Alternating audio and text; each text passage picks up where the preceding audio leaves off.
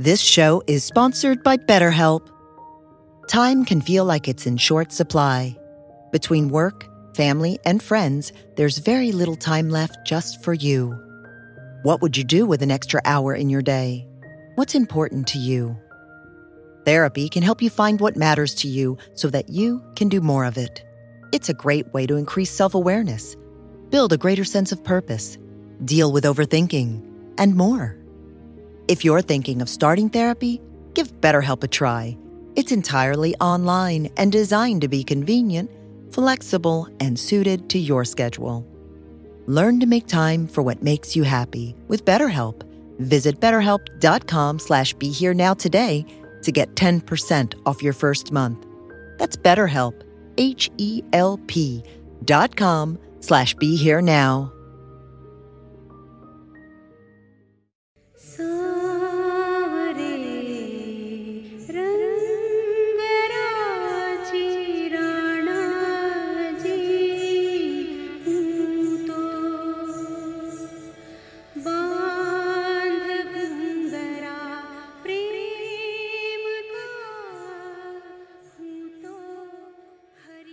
Hello, and welcome to the Shakti Hour, a podcast on Ram Dass's Be Here Now network, where I speak with women about their personal experience on the spiritual path.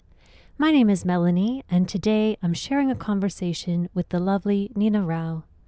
I caught up with Nina earlier this week, just after she had returned from the Bandara in India for Siddhi Ma, after Siddhi Ma left her body. So I got to hear about that experience and Nina's personal relationship with Siddhi Ma, as well as learning about her fascinating journey to Kirtan and meeting Krishna Das in the 90s and singing and playing with him and touring with him all the way to releasing her first album a few years ago, Knower of All Hearts, and now she has a new album she's working on that will be out soon. I hope you enjoy hearing from Nina about her own experience and spiritual practice and evolution, and especially about her stories regarding Siddhi Ma and Siddhi Ma's relationship with Neem Karoli Baba and Siddhi Ma's relationship with Nina herself.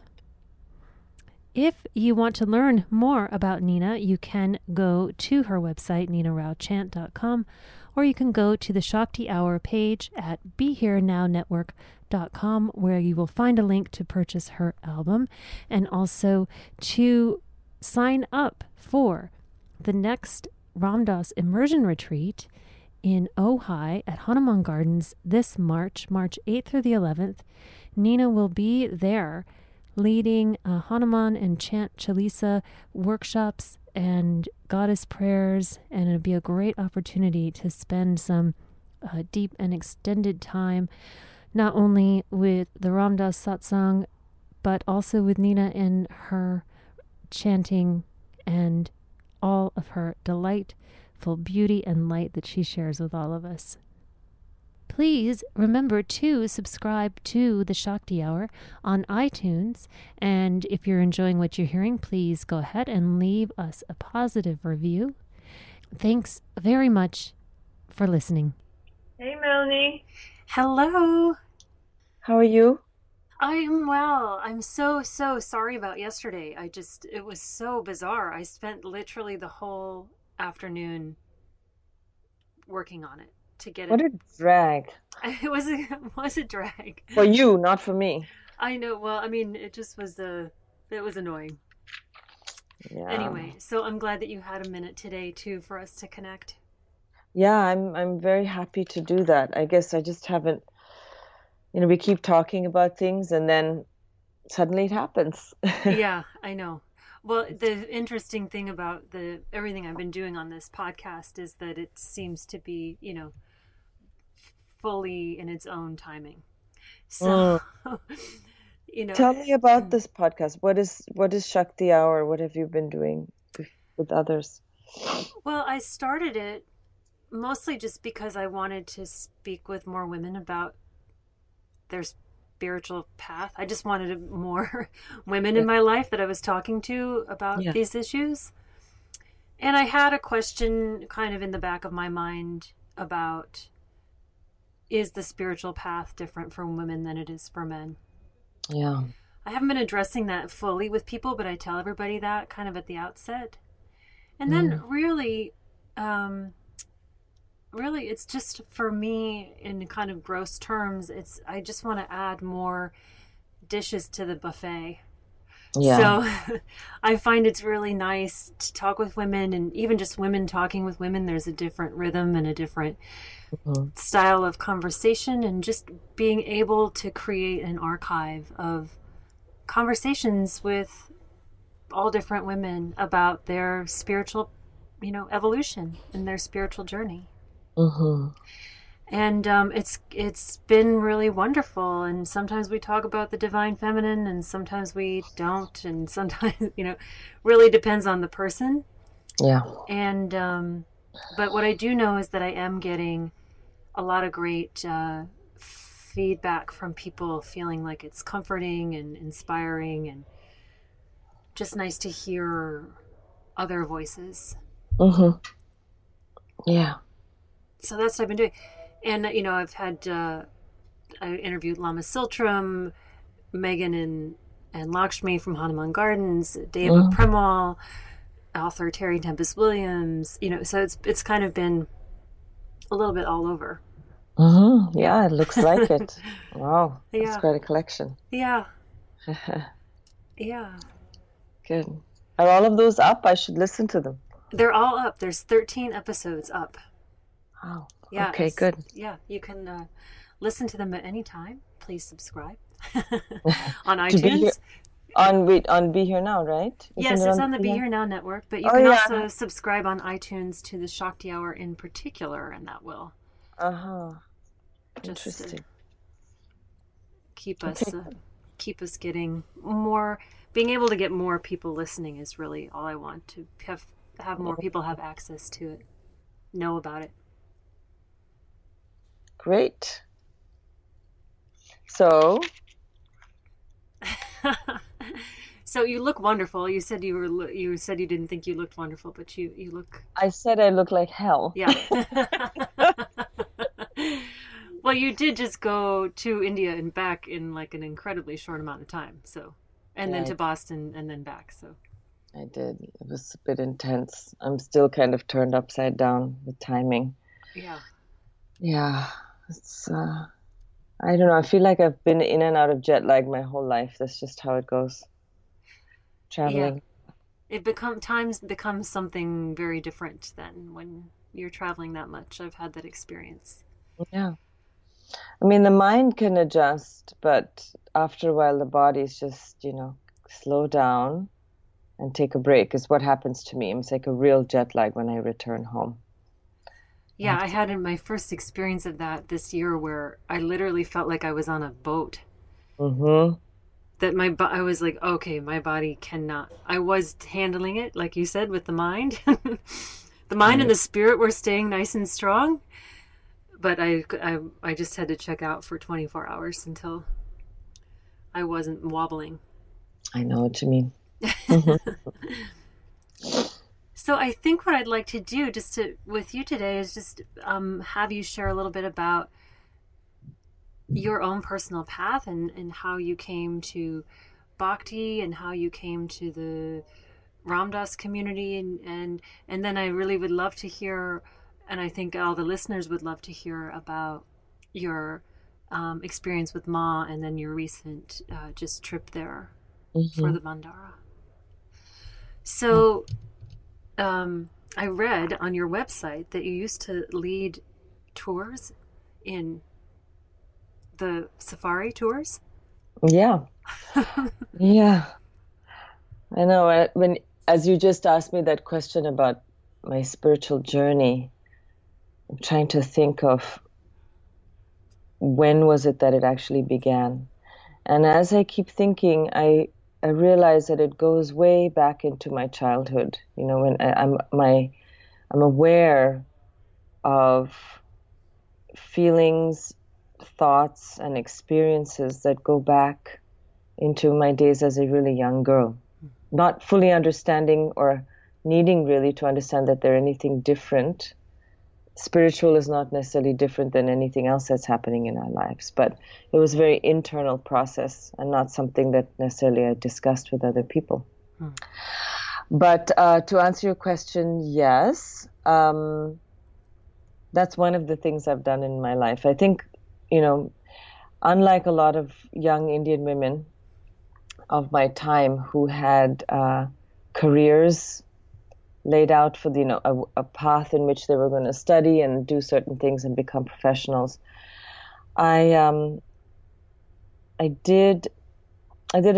a few different things. So, after studying economics in college and wanting to be a businesswoman and actually doing that on Wall Street for some years in the mid-'80s, I decided that I needed to break away and do something that really nurtured me. Looking at numbers and trading financial instruments wasn't really satisfying or, didn't make me feel content in any way. And I had been to Kenya, to East Africa, when my parents lived there, and I'd visited them and had really kind of fallen in love with the whole idea of wildlife viewing, something I hadn't done as a child, but in my early 20s I had done that. And I had the opportunity to work for somebody and set up his operations for him in New York, and I eventually formed my own company and took people on photographic wildlife trips through East and Southern Africa and also in India. And ultimately, when I brought people to India, the idea was to raise funds for saving wild tigers. And saving wild tigers would then mean saving the habitat and everything that lives within that habitat, which was the ultimate goal. So when I met Krishna Das, that's what I was doing. I lived in New York back then, which was I met him in 1996. Yeah. So this connection to animals, okay, so there's two things that I want to touch on.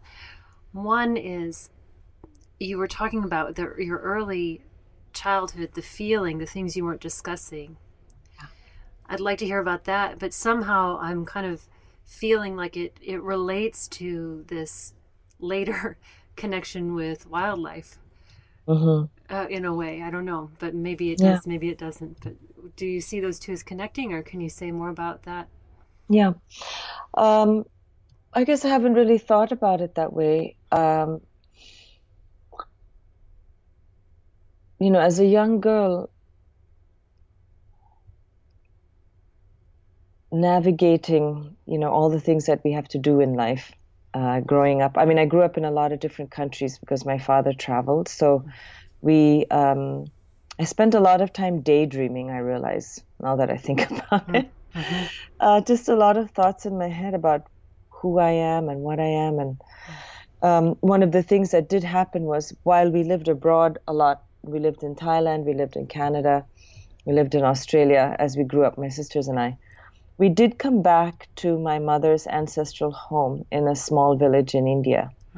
And it was there in South India where I was exposed, I think, to more of some of the traditional Indian sort of spiritual or / religious practices. My parents sort of had a very modern outlook on life, and they wanted to raise their girls to be independent women of the modern day. But when we went back there, I was really pulled in to the olden ways, My grandfather had this beautiful house, a big old house in mango groves and coconut trees on the coast of South India. And though he was an engineer for the British government, part of the day that we had there, because there weren't smartphones and there weren't any phones actually in that house, was to spend the day just walking around the grounds, reading. And because he had a harmonium, I started to kind of tootle around with it because I really loved having an instrument, which I never had at home. I wanted to play piano, but because we moved so much, I couldn't have one. But he had a harmonium, and when I did ask him to show me how to play it, because it was he who played it, he said, well, I will, as long as you sing with me. And that was my first introduction to the idea of kirtan or bhajan, singing as a community, which is something I'd never experienced before, you know. I was probably about 9 or 10 years old. And I remember, though, you know, we had music class in school, and when I did grow up in these other countries, I went to a lot of Catholic schools. So I always wanted to go to, many of these schools had chapels in them. And I wanted to actually go to Mass along with the other kids. But because I wasn't Catholic, I had to go to moral science class. Moral science, Whoa. That's what they called it. And it was just deathly. But I did ask for to go to church because I loved the whole idea of singing hymns. That was really something that called to me. And then doing this with my grandfather and realizing that my mother and her sisters, they all knew these chants. They had grown up with them, though my mother had never shared them with me separately. While we were there with my grandfather, that's what we did. And also on his bookshelf, he had English translations of the Ramayana and the Mahabharata and the Krishna Leela, things I had never seen before. And I just started reading them because, you know, you're there for 3 months, summer holidays, you just keep devouring whatever was there. And I loved these stories. And I found myself kind of coming back consecutive years and reading them over again, you know, kind of looking forward to that. And I guess when I mentioned to you about having sort of experiences or feelings as a young girl, my memory is that, you know, walking in nature was a big part of that. And so maybe that connects in some way to wildlife later on. I'm not sure, but I'm sure everybody finds some sort of spiritual connection with nature, wherever you are, whether it's Central Park or it's a jungle in India, you know, it's pretty much the same. That's how we feel connected to the earth and to all of each other. It's through the living world. But what I do remember is that when we did visit temples and churches in all the places that we lived in, there was definitely a feeling of entering a sanctuary. It felt like that. And I recall having that feeling even as a child. And then when we went to my grandfather's house, they did regular puja at home every day where, you know, we lit the lamps in the four corners of the house and we worshipped the tulsi plant out front. And it was something that I wanted to do every day. It was kind of the thing that we looked forward to in the evening. Again, but not fully understanding any of the actual content of what we were doing. It's not like I studied Sanskrit or anything in that way. I was just going through the rituals and having enjoyment in it and taking solace in it in some way. And this wasn't something that your individual family was doing as you were moving about. So when you were living in Canada or Australia, you weren't doing the puja or chanting or any of that. It was really specific to these summer moments. Yeah. And there were just a few. And, you know, later on in my later teens, I guess we did that then as well. It was sort of sporadic over the last 10 years of my first 20 years of my life, you know. And did you have an idea of it? I mean, you wanted to go into the church, the mass ceremony for the ritual, for the music. Was there a perception, good or bad, about religion coming from your family or in your home? No, there wasn't. I mean, it sort of just was happening, but there wasn't much time spent discussing it, you know, in my home. So when we came away from my grandfather's house, we got back to our regular routine, and I never talked about it with anybody. And even while I was there with my grandfather, we didn't really necessarily discuss spiritual philosophy or anything like that. You know, it was just part of what was happening at the time. And I think on some level, maybe I had a hunger for it because when I did eventually meet people along the way, even before I met Krishnadas, there were some people I met who were meditators, slowly. And I started doing yoga practice, and I realized I was being pulled very quickly into the essential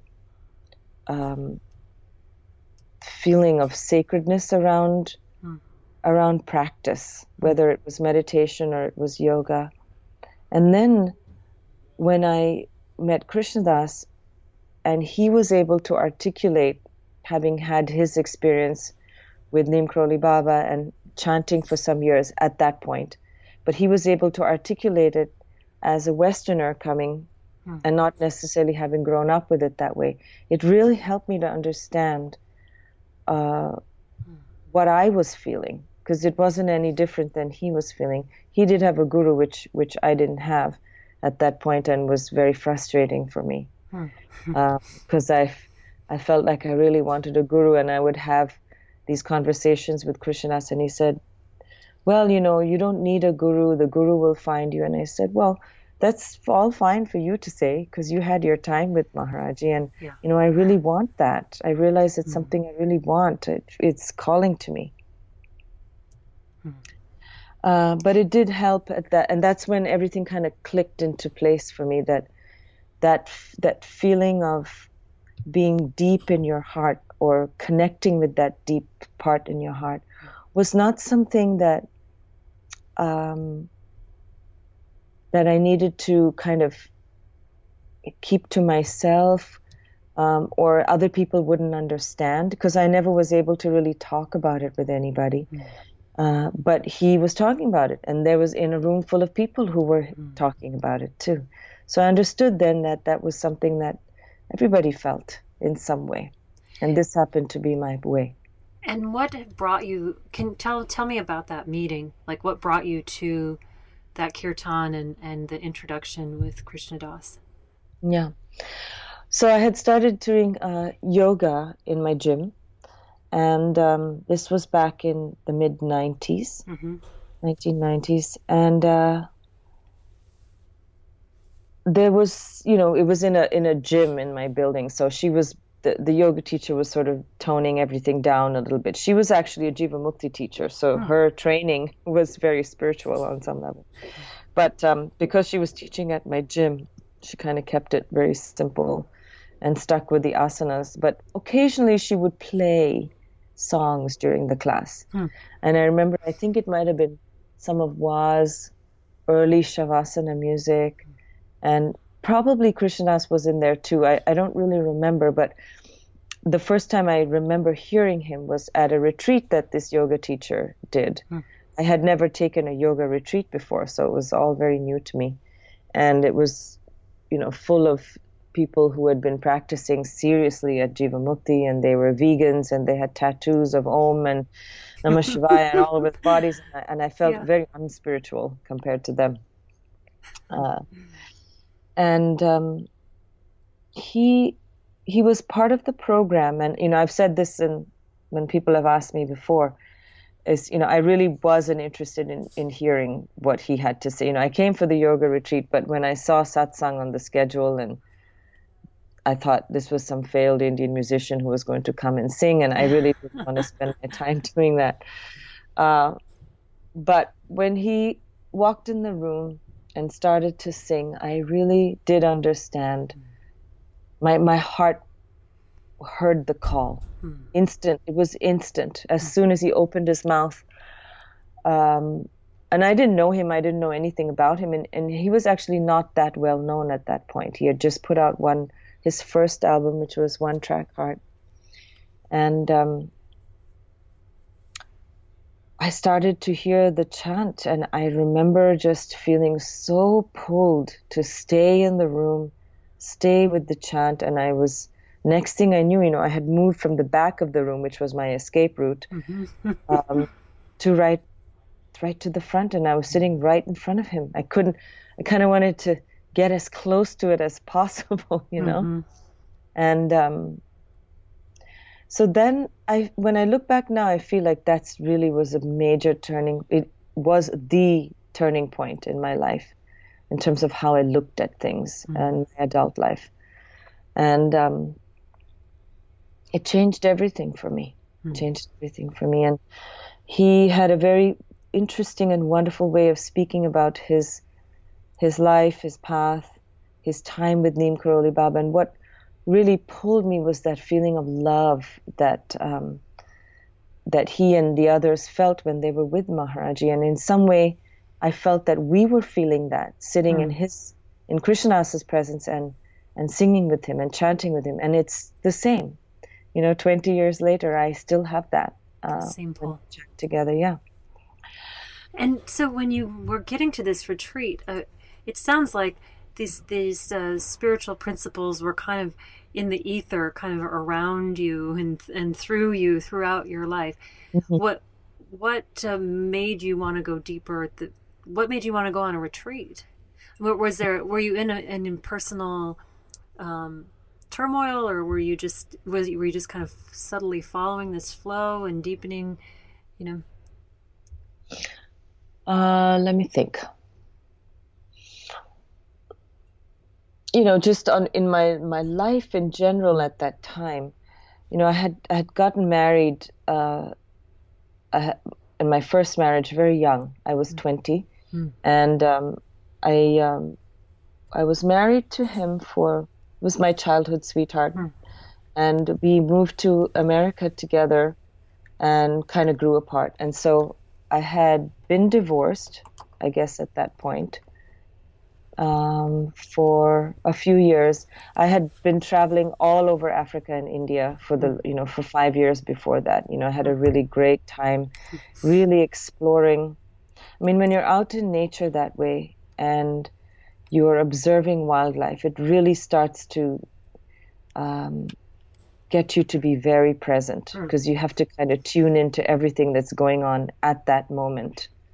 And all your senses are keen, you're hearing, you're listening, your smell, your sense of smell, and of course what you're seeing, because wildlife is so unpredictable. So in order to see it and experience it, you have to be available and attentive. So by that time, I guess, I don't know, I can't say there was any great turmoil in my life. I was just, I guess the time had come for me to look for something deeper than just what I was being told was going to make me happy. I thought working on Wall Street and making money and doing like the cool job was going to make me happy, which it didn't, which is why I left. And I started doing the wildlife stuff, and my marriage had failed. So for an Indian woman in her 30s, not being married was kind of, my parents were not so happy about that and were concerned about me. And, everybody wants to find someone in their lives at that point. So I don't know, I must have been searching for something. And doing yoga, I was doing it for physical reasons, but it pulled me in the way that it does everybody. It's really a deep spiritual practice, so much with the breath work. Yeah. And then time had come. Time had just come for me to go in there, I guess. Well, very, very clearly, in retrospect, that particular retreat was very important for you. It was. It definitely was. Yeah. And so this unfolding, it's in part of what I've been reflecting on, the more of people I get to talk to and stories I get to hear, sitting in this seat as the witness to that. It's so beautiful to watch the arc of each individual's story unfold, in the moment to moment, the day to day feeling can, be overwhelming, or you can feel lost or pain or confusion. But when I get a chance to look out at other people's story, take this bird's eye view, it's so obvious. The script, it's like the script of the screenplay from the movie. It's like we have all the pages here. It's like, oh, well, of course, now, okay, so the marriage, all right, okay. Yeah. 2 years later, the retreat, I see, now here we are. The progression, yeah. Yeah, I guess I definitely was looking for something, and I think the idea of satsang had never really arisen in my life in that way. And, being with people in the room chanting like that and wanting to hear stories of Maharaji. And, I made very lasting friendships from that. The moment I started chanting, like right from that retreat till now, many of those people are still my really close friends. We bonded in a way. And it's really, one of the three jewels, as they say, the Sangha. It's a big part. It's become a big part of my life. And as you were reflecting on, the childhood memories of kind of having to keep that to yourself. Yeah. And traveling through your life with that being private or solitary. That expression and being able to share and connect is so freeing. Yeah. And it was interesting because when I did actually start chanting, and, because when I met Krishnadas that weekend, I understood that I was going to arrange my life in such a way that I would try to chant with him as much as possible. I learned that weekend that he actually was chanting every Monday at Jivamukti, and I was going to be there no matter what, and so I formed these friendships with people in my satsang, but more importantly, I was there for the chanting. I really, really wanted to be there. But the funny thing that happened during that time was that my parents then got terrified that I had joined a cult. They were in India at the time, and they were just Krishna Das, and there's a lot of issues in India around certain kind of groups and people being taken for a ride, and so I guess they were cautious in a certain way. But since they hadn't seen him or seen that these were just regular people coming and doing one thing together and there was nothing to join, it took a while for them to understand that. Yeah. So on some level, it was still separate from my family. And have you found that because you are of Indian heritage that people sometimes assume that this is, what you have always been like? Yeah. I think a lot of people it's interesting to hear, this other, it's the same reaction that many Western parents would have. Yeah. Yeah, they were definitely horrified. Yeah. And it's just interesting to see after all these years, that as I've been traveling with Krishnadas and singing in different parts of the world, like one of the places where he has a really amazing large following is India. Remotely they watch his YouTube videos, they listen to his music. When he did go there to sing, we had like really big numbers of people coming to chant with him, and they really they really connect with his chanting. It's not like it's some kind of a concert, but on a very spiritual heart level. And I think for the younger generation, kids younger than me in India now, he is the way in which they interpret the traditions that they kind of grew up with and that were kind of laid on them in a certain way and they didn't fully understand. And they can connect with the energy forces of Hanuman and Ram in the way that he chants and talks about them. And it helps them to kind of reintegrate back into the tradition that already has existed in India for thousands of years. That's what it seems like to me, because that's what it was like for me, personally. Yeah. Right. Yeah. And so how then did you begin to relate to Neem Karoli Baba? How did Maharaji start to inform your life? Well,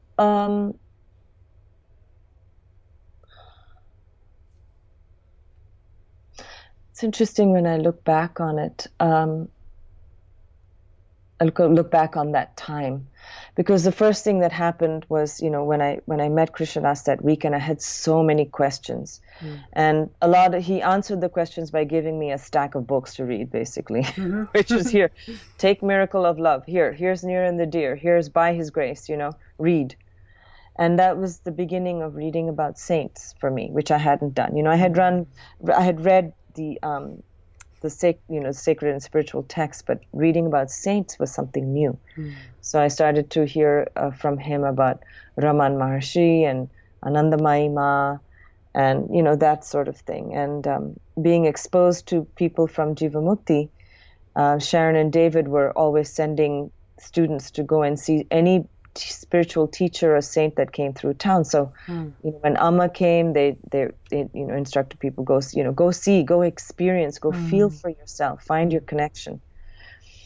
And so Maharaji, as I started reading those books, the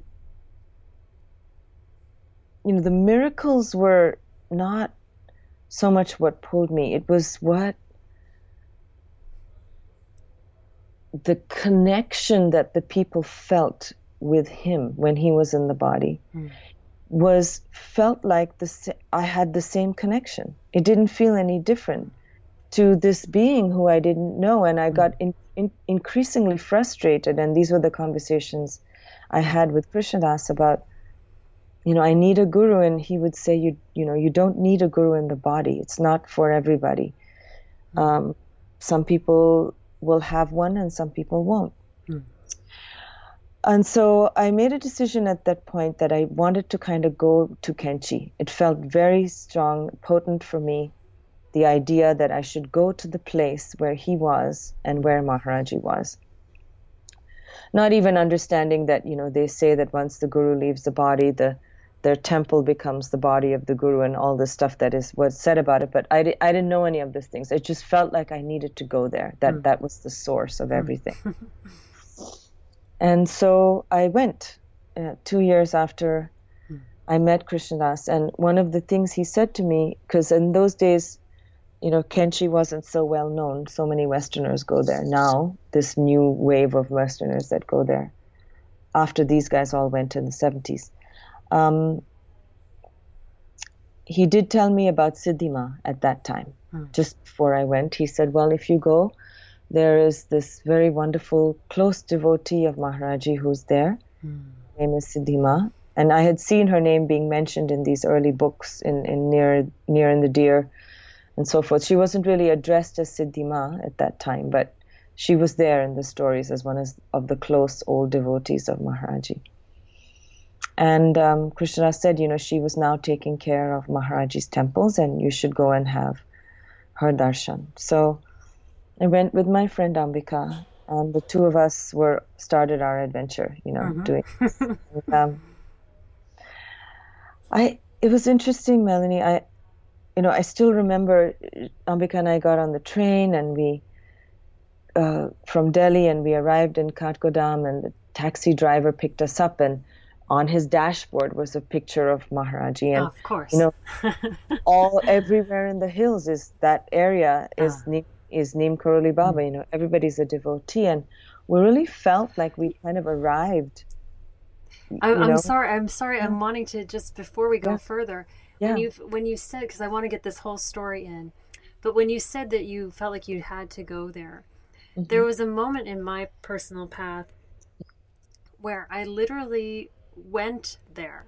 I feel like I went in a fugue state, and it was a moment when I was transitioning out of an old spiritual group, kind of into this community. And I remember sitting in my apartment in Brooklyn at the time, and I went on this journey, this like astral journey to Khenchi. I haven't been there yet in form, but the pull to the place and to have the darshan of the place, yes, I think is something I just wanted to put that in there, in relation to what you were saying about your frustration of the guru and the guru in the body, that felt like part of my initiation.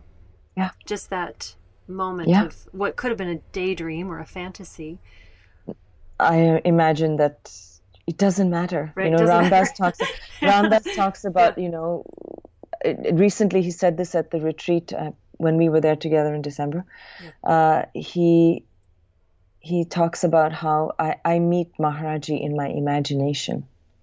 Right. He talks about that a lot. And And you call it whatever you want. It's your experience, the experience of your heart. And one of the things, and I tell Krishnadas this, is that, and I remember this so well, and it's actually now the name of his latest album, which is Trust in the Heart. But one of the first things that he said to me back then was, he said, trust in your own heart, because if you don't trust your own heart, who are you going to trust?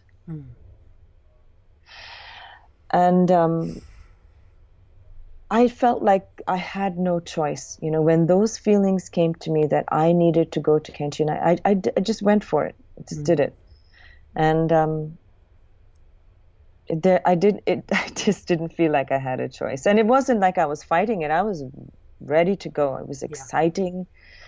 And it felt like, this is something really nourishing. And my cells came alive in a certain way. Like I felt like there was a purpose. I could turn toward a direction that was going to lead me somewhere. I didn't realize it was going to lead me right back into myself again. It was leading me somewhere. And so, I still have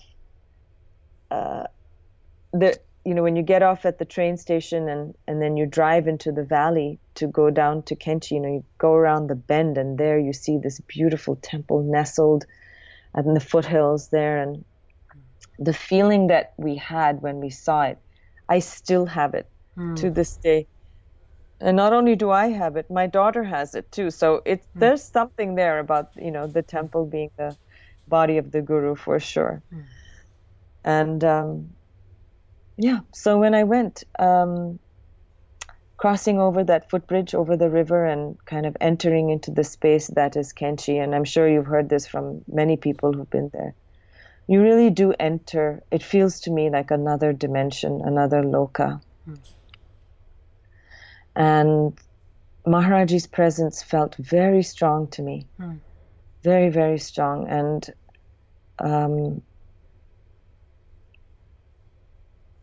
And the first time I met Siddhima, when we had our first darshan with her, I had this idea that I was going that I was just dying to meet this guru, and I would know immediately, and it would be like a thunderbolt, and I would know exactly. It was going to be something very dramatic in this way. And, before coming to Khenchi, I had gone to see a couple of saints that had come through New York. And I kept waiting for that feeling and getting frustrated that I didn't have it, But I think so much of my desire to have some kind of earth-shaking experience stood in the way of me actually feeling anything real, now when I look back on it. But by the time I got to Khenchi, definitely when I reached the temple, I realized I had come home in a certain way. And when I met Siddhima, my memory was not really of seeing her, but I felt the same feeling that I had when I chanted with Krishnadas, when I was reading the books about Maharaji. And so it felt like we were all sitting in this vast presence that we called Maharaji, including her. I didn't really see her as a separate entity. She was all part of that presence. So, I don't know. I was just so delighted to be there, in the temple, and thinking that we had to do, we wanted to do seva and help, and all Siddhima said, she said, you're the best seva that you can do, because she realized how much we love sitting with the kirtanwalas in the room. She said, go and sing the name. That's going to be your seva while you're here. So sit with the kirtanwalas and sing Hanuman Chalisas outside Maharaji's temple, So we said, yeah, this is wonderful. This is what we're going to do. And I was there for, I think, about 2 weeks in India. And during that time, it was during Devi Navratri or Durga Puja. And so there were pujas going on in the back Yagashala. And, a lot of the Indians were involved in the Sanskrit chanting and the offerings into the fire and so on. And, we went like for a few minutes a day, but mostly we were sitting with the Kirtanwalas and also getting up early in the morning and doing our practice before the Kirtan started. So it was just a full-on, just catapulted ourselves like right into that space of doing practice and making a retreat for ourselves. And then, of course, we had darshan with Ma. So. And what was that like? Well, just for people that don't necessarily know what darshan is, and what was darshan with Ma like? Well, darshan means coming into the presence of. Yes, coming into the presence of, an enlightened being, let's say. But darshan can also be darshan, not necessarily of a being in a human body, but also a sacred murti. You could have a vision, also there's so many different ways of looking at darshan, but basically having that heart-mind connection with the big one presence, in whatever form it's appearing. So that the term for it is darshan when you go to meet with a saint or so forth. So I was just kind of going back in my mind over that time, and I just wanted to just tell you a little bit of the backstory there, because when we reached the temple, when we reached Kainchi, we weren't actually sure we could stay there. So we had just arrived with their stuff and shown up at the office and filled out some forms, and they said, okay, you can stay here for 3 nights. And after that, you have to find your own accommodation. So we took that as what it was going to be, and that was fine. And, we didn't say anything to Siddhima about that or anything. We just were very happy that we could stay there for those 3 nights. So on the morning of the 4th day, I said to Ambika, because we were rooming together, I said, let's get up really early. Let's pack. Let's go to Nainital and we'll go stay at the legendary Evelyn Hotel that everybody was talking about.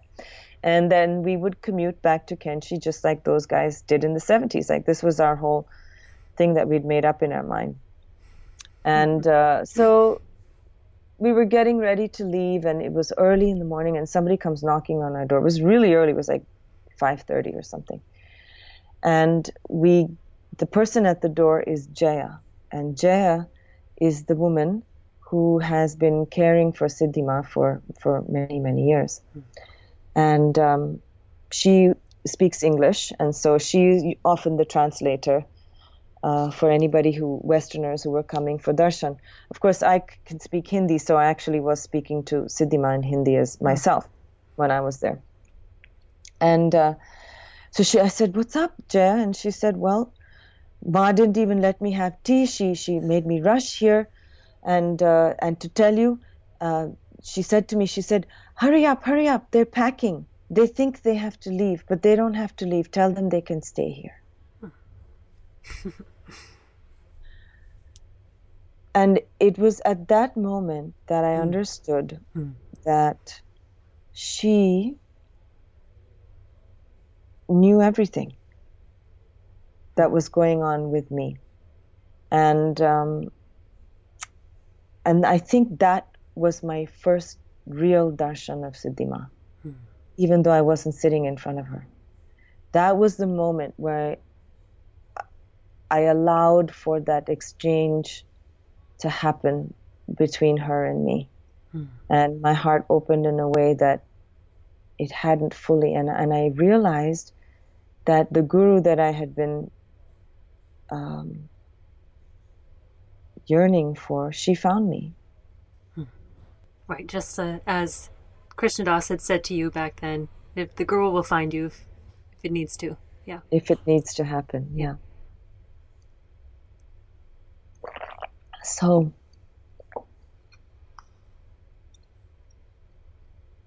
then did you acknowledge this moment, or how did your relating to her shift from that moment forward? And this was what year would this have been? 1998. Okay. 1998, September of 1998. It was 2 years after I had met Krishnadas, and a lot of things changed at that point, because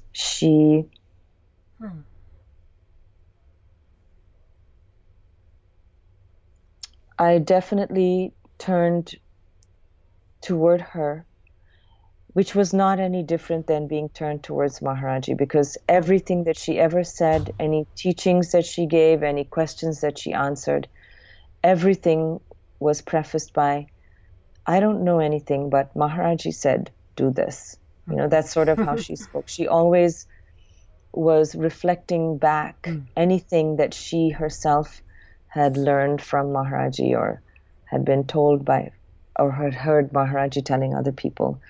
She never really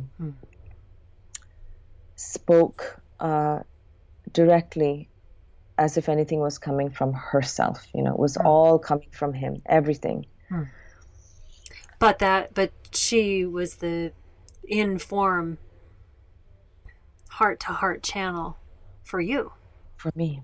Yeah. But what also happened over the years was that I developed a personal relationship with her as her, where she saw me through my second marriage, the birth of my child, changes in my work situation, my family situation, the death of my father, so many things, over the years. And they were personal, conversations with her that, as my spirit, my soul guide, my everything, and she, whenever I was away from her, I understood that I could ask her the question in my heart and I would get the answer. But I also had the ability to actually ask her those questions, when I was with her, or messages could be sent to her. There were things that happened in the early years that I was able to create that personal relationship for myself with her. And over the years, what happened was that she helped me to develop my practice, for sure, and to strengthen my practice, because everything she ever said was, everything would come to fruition if we did our practice with the best of intentions and discipline. Everything. It was always about that. So she really kind of solidified that in my head and my heart, that this is the only way that anything was ever going. And she was a model of that. That's what she did. And we knew that, and you could feel it from her. And what happened after I met her was that it became my goal in life to go back to see her as much as I could. I couldn't give up my occupation or anything here. I knew I had to keep with my job. I couldn't become a hippie and throw away everything and go and live in India. That's not what I was doing, at least. The other people might have done that, but I just didn't. And I decided that I was going to continue with my life, but make sure that I spent some time of the year with her, even if it was just a week or 2 weeks. Sometimes it was just a couple of days, because I was taking people on my wildlife trips in India. I would go a little early, go have her darshan, see her for a little while, and that would be it. Wow. But somehow that was enough to carry me through the year. And one of the things that happens in India, and as a woman for me, is when I've met a lot of saints from India who are men, they aren't necessarily able to be free with women in the way that we were able to be very free with Ma. She just, as mother, there was no barrier. We could be really free with her. And there are obviously exceptions. I'm sure you've heard from Saraswati about Shyam Sundar Das Baba and how he is with everybody. I don't feel any barrier with him either, but he's a rare being in that way. But with her and being with a woman, I think it was I needed that, you know. I needed because she's strong. I mean, she's fully integrated. All of her is she happened to be in a female body, but you know, it was power. Just really, and I think that's, and not taken away from, you know, not to your point at the end, to your point about the fact that she was in this service position to quote unquote the guru. Yeah. She didn't diminish her integration of her strength. Not at all. Right. She was an example of that, you know. I call her my guru because when I close my eyes and I have a question to ask, or I think about where is my heart's refuge, it's in her. And she, you know, I don't know how to, like, I wouldn't be able to say to you what exactly she is in relation to Maharaji. Like, I don't know these things, you know. Spiritual beings are spiritual beings, but all I know is that that presence, the presence that people felt from being with Maharaji, she carried that. And how much of it was her or him, does it matter what you know, which form it is? I don't even know. But for me, the form was her, and it continues to be her, even though she's not in the body anymore. No. And so, tell us a little bit about that, because you were just able to go back to India. Mm-hmm. So,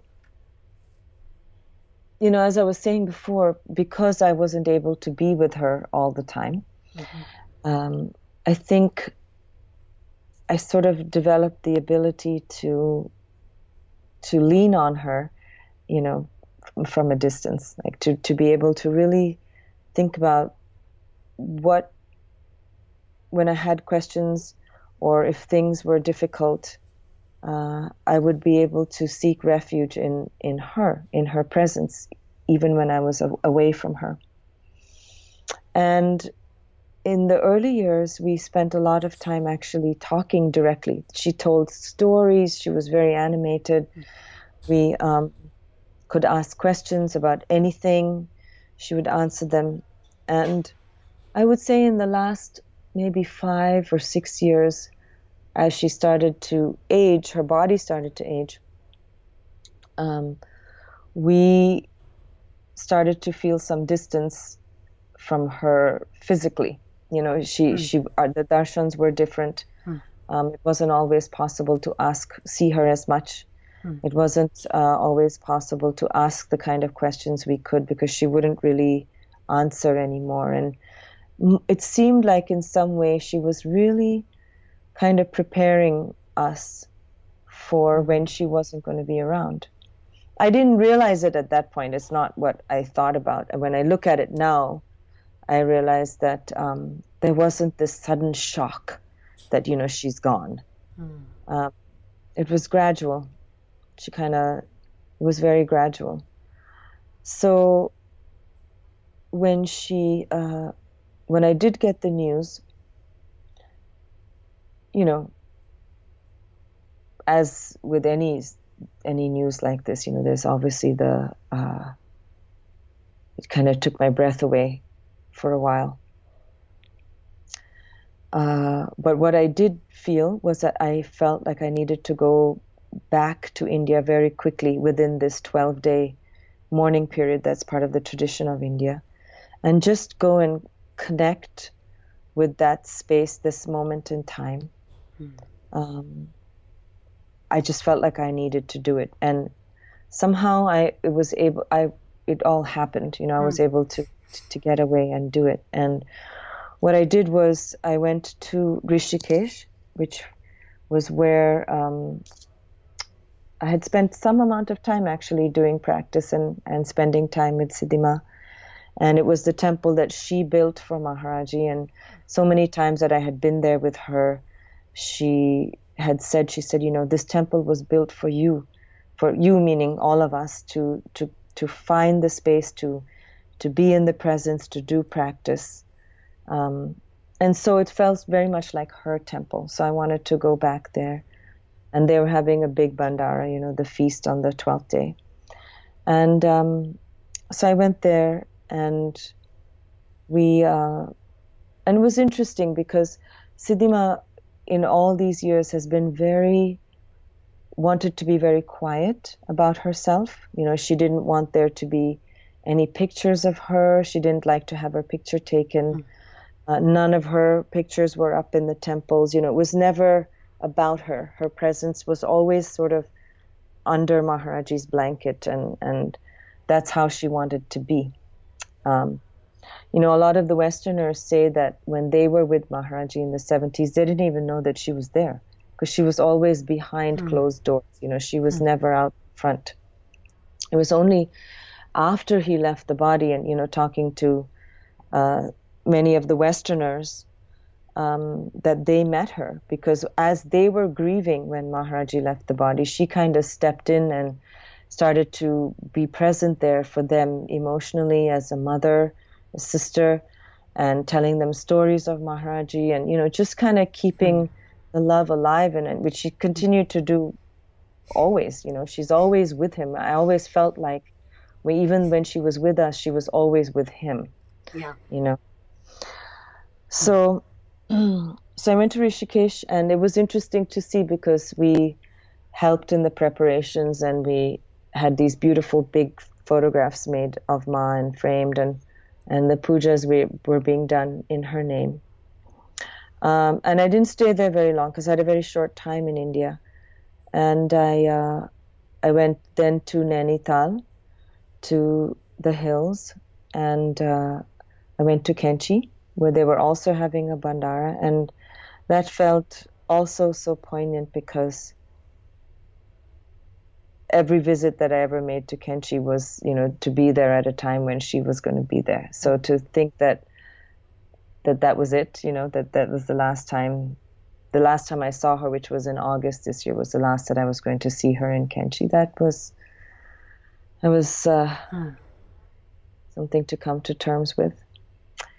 And then I did go also to the bandara with which her family, in the Indian tradition, the son, the eldest son, does the last rites for the mother, and they had the family also had a bandara in Nainital at the family hotel, the India Hotel, and I met a lot of devotees, Indian devotees there, who I know from all these years. But what I was also able to do, and it was very helpful for me, was to spend a few days in Siddhima's home, where she spent time in these last few months.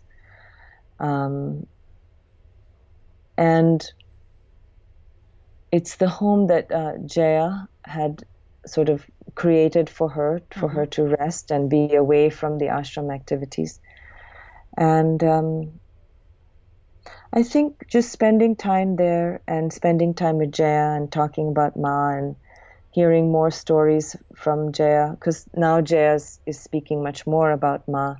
In fact, she didn't do this, but herself, but they have created a page now on Facebook. It's called Shri Siddhima, and there are pictures of Ma on that page. And nice. People are so I'm imagining there'll be stories, and I'm not sure what all is going to get posted now. So there's a lot more that people have access to than they did before. But spending time with Jaya and just kind of talking about our time with her and was very comforting. And in some way, the thread's not broken, even though Ma's not here anymore. Her presence, like has been with me all these years. It continues. And I pray that I can continue to be open to receive all her blessings. That's so beautiful. Is there something that you would share with those of us that didn't meet her or know her, like a kind of a quintessential piece Yeah. that comes to mind that you would?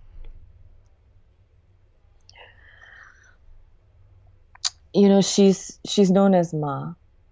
So Ma is mother.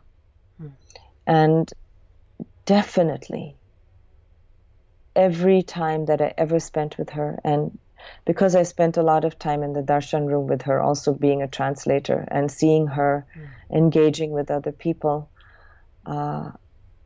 is just this overwhelming feeling of nurturing and care. And that whatever she said to you was truth, your truth. And she was only reflecting back to you what you needed to hear about yourself from her, which you knew already, if that makes any sense. Sure. No. Yeah, absolutely. And and what do you feel like that's a different feeling? That, I mean, you said that word nurturing, really that nurturing presence. Is there a distinction between that feeling from her directly than maybe what you sense from Maharaji? Well, can you distinguish between that?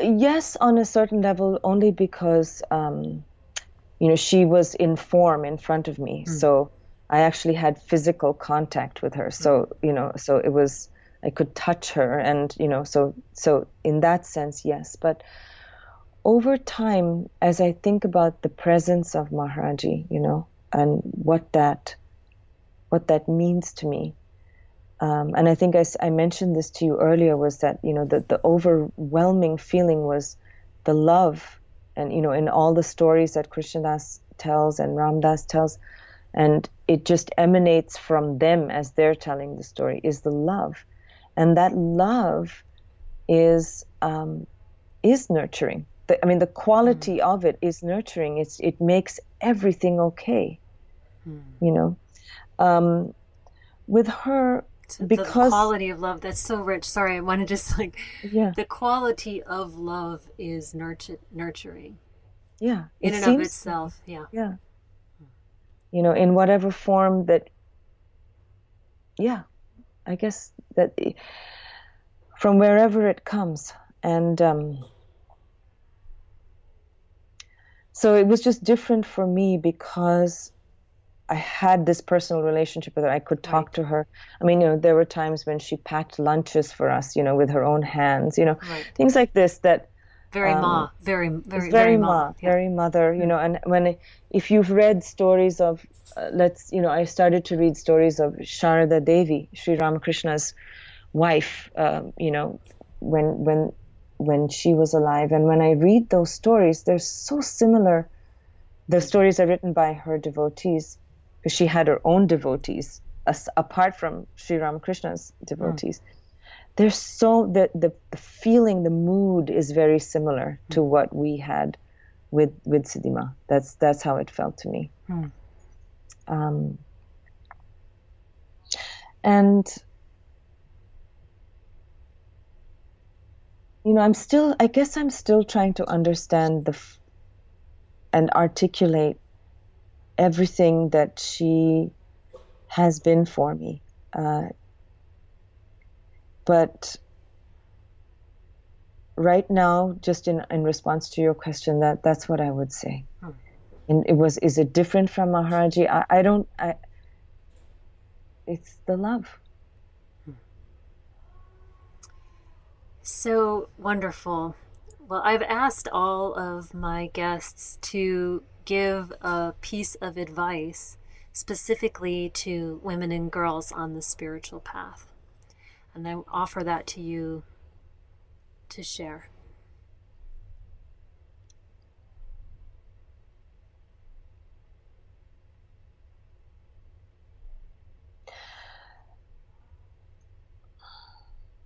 I'd say that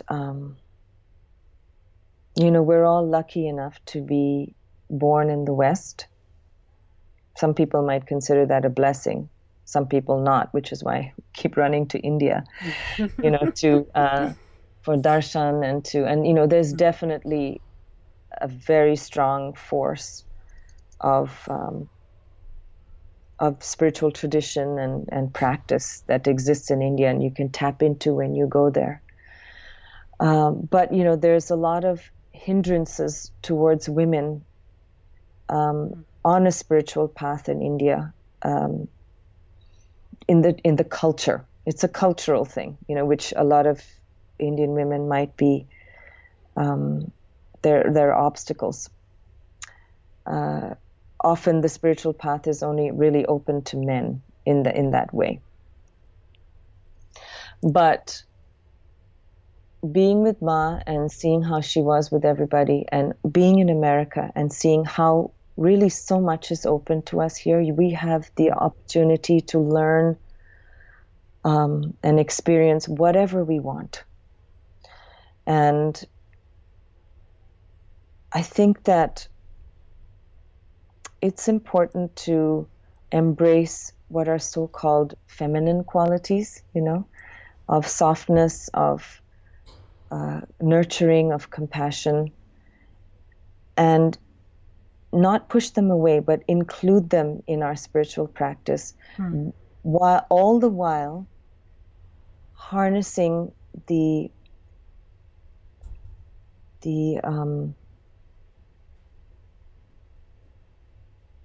forces of courage and strength that are associated with the sacred male, because ultimately, they're all part of the one. We're all. Sometimes it's necessary to look at the sacred feminine separate from sacred masculine, but they exist together. One doesn't exist without the other. They're both a part of each of our beings, whether we're men or women in this world. And I think the key for all of us is to integrate both those aspects in ourselves. And be like Durga. She's got all of those qualities. She was made up by the gods, and but she's got the Shakti, she's got the power to manifest. And we all have that. Men and women have that. And women just have to realize more and more that we have it. And we don't have to be any less women to be strong and courageous. Fantastic. And pursue your path, Just go for it. Yeah, pursue your path. Yeah. Pursue your path, find your practice, own your practice, and do it. Yeah, own it and do it. Those two things. Yeah. And own it from a holistic, whatever that is to you, whatever that integration of wholeness is to you. Yeah. Exploring is a very big thing. I mean, it's good to have a practice that you keep steady and you repeat over and over again. But I've been fortunate to be exposed to teachings from, a lot of different traditions. And wherever I feel a pull and something resonates with me, I try to explore it to some degree without dropping my original practice, but try and integrate other things into my life as well. Well, I so appreciate having a chance to talk with you and hearing about your path and your relationship with Ma, and just the transmission of love through your story and through this talk. And I encourage everyone listening to go to the Shakti Hour page at BeHereNowNetwork.com. We'll have links to Nina's website and upcoming events. I did just see a post of yours that had a lot going on, lots of opportunities to chant with Nina and be in her presence and do that practice with her and share with her. So go and find that out, and give me a shout out on the page. Let us know any reflections on this talk, any of your personal experiences with Ma if you want to share, or just anything that reflects to you from this idea of a nurturing love. I'd love to hear more about that.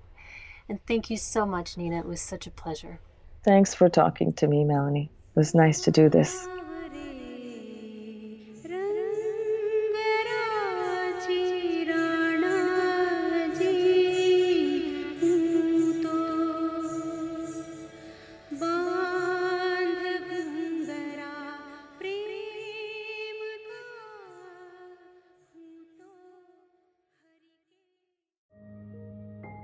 This show is sponsored by BetterHelp.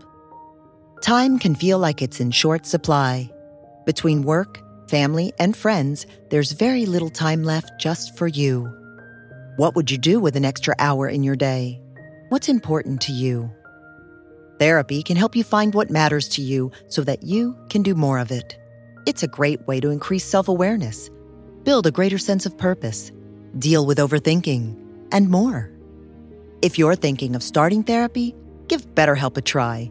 It's entirely online and designed to be convenient, flexible, and suited to your schedule. Learn to make time for what makes you happy with BetterHelp. Visit BetterHelp.com/BeHereNow today to get 10% off your first month. That's BetterHelp, HELP.com/BeHereNow.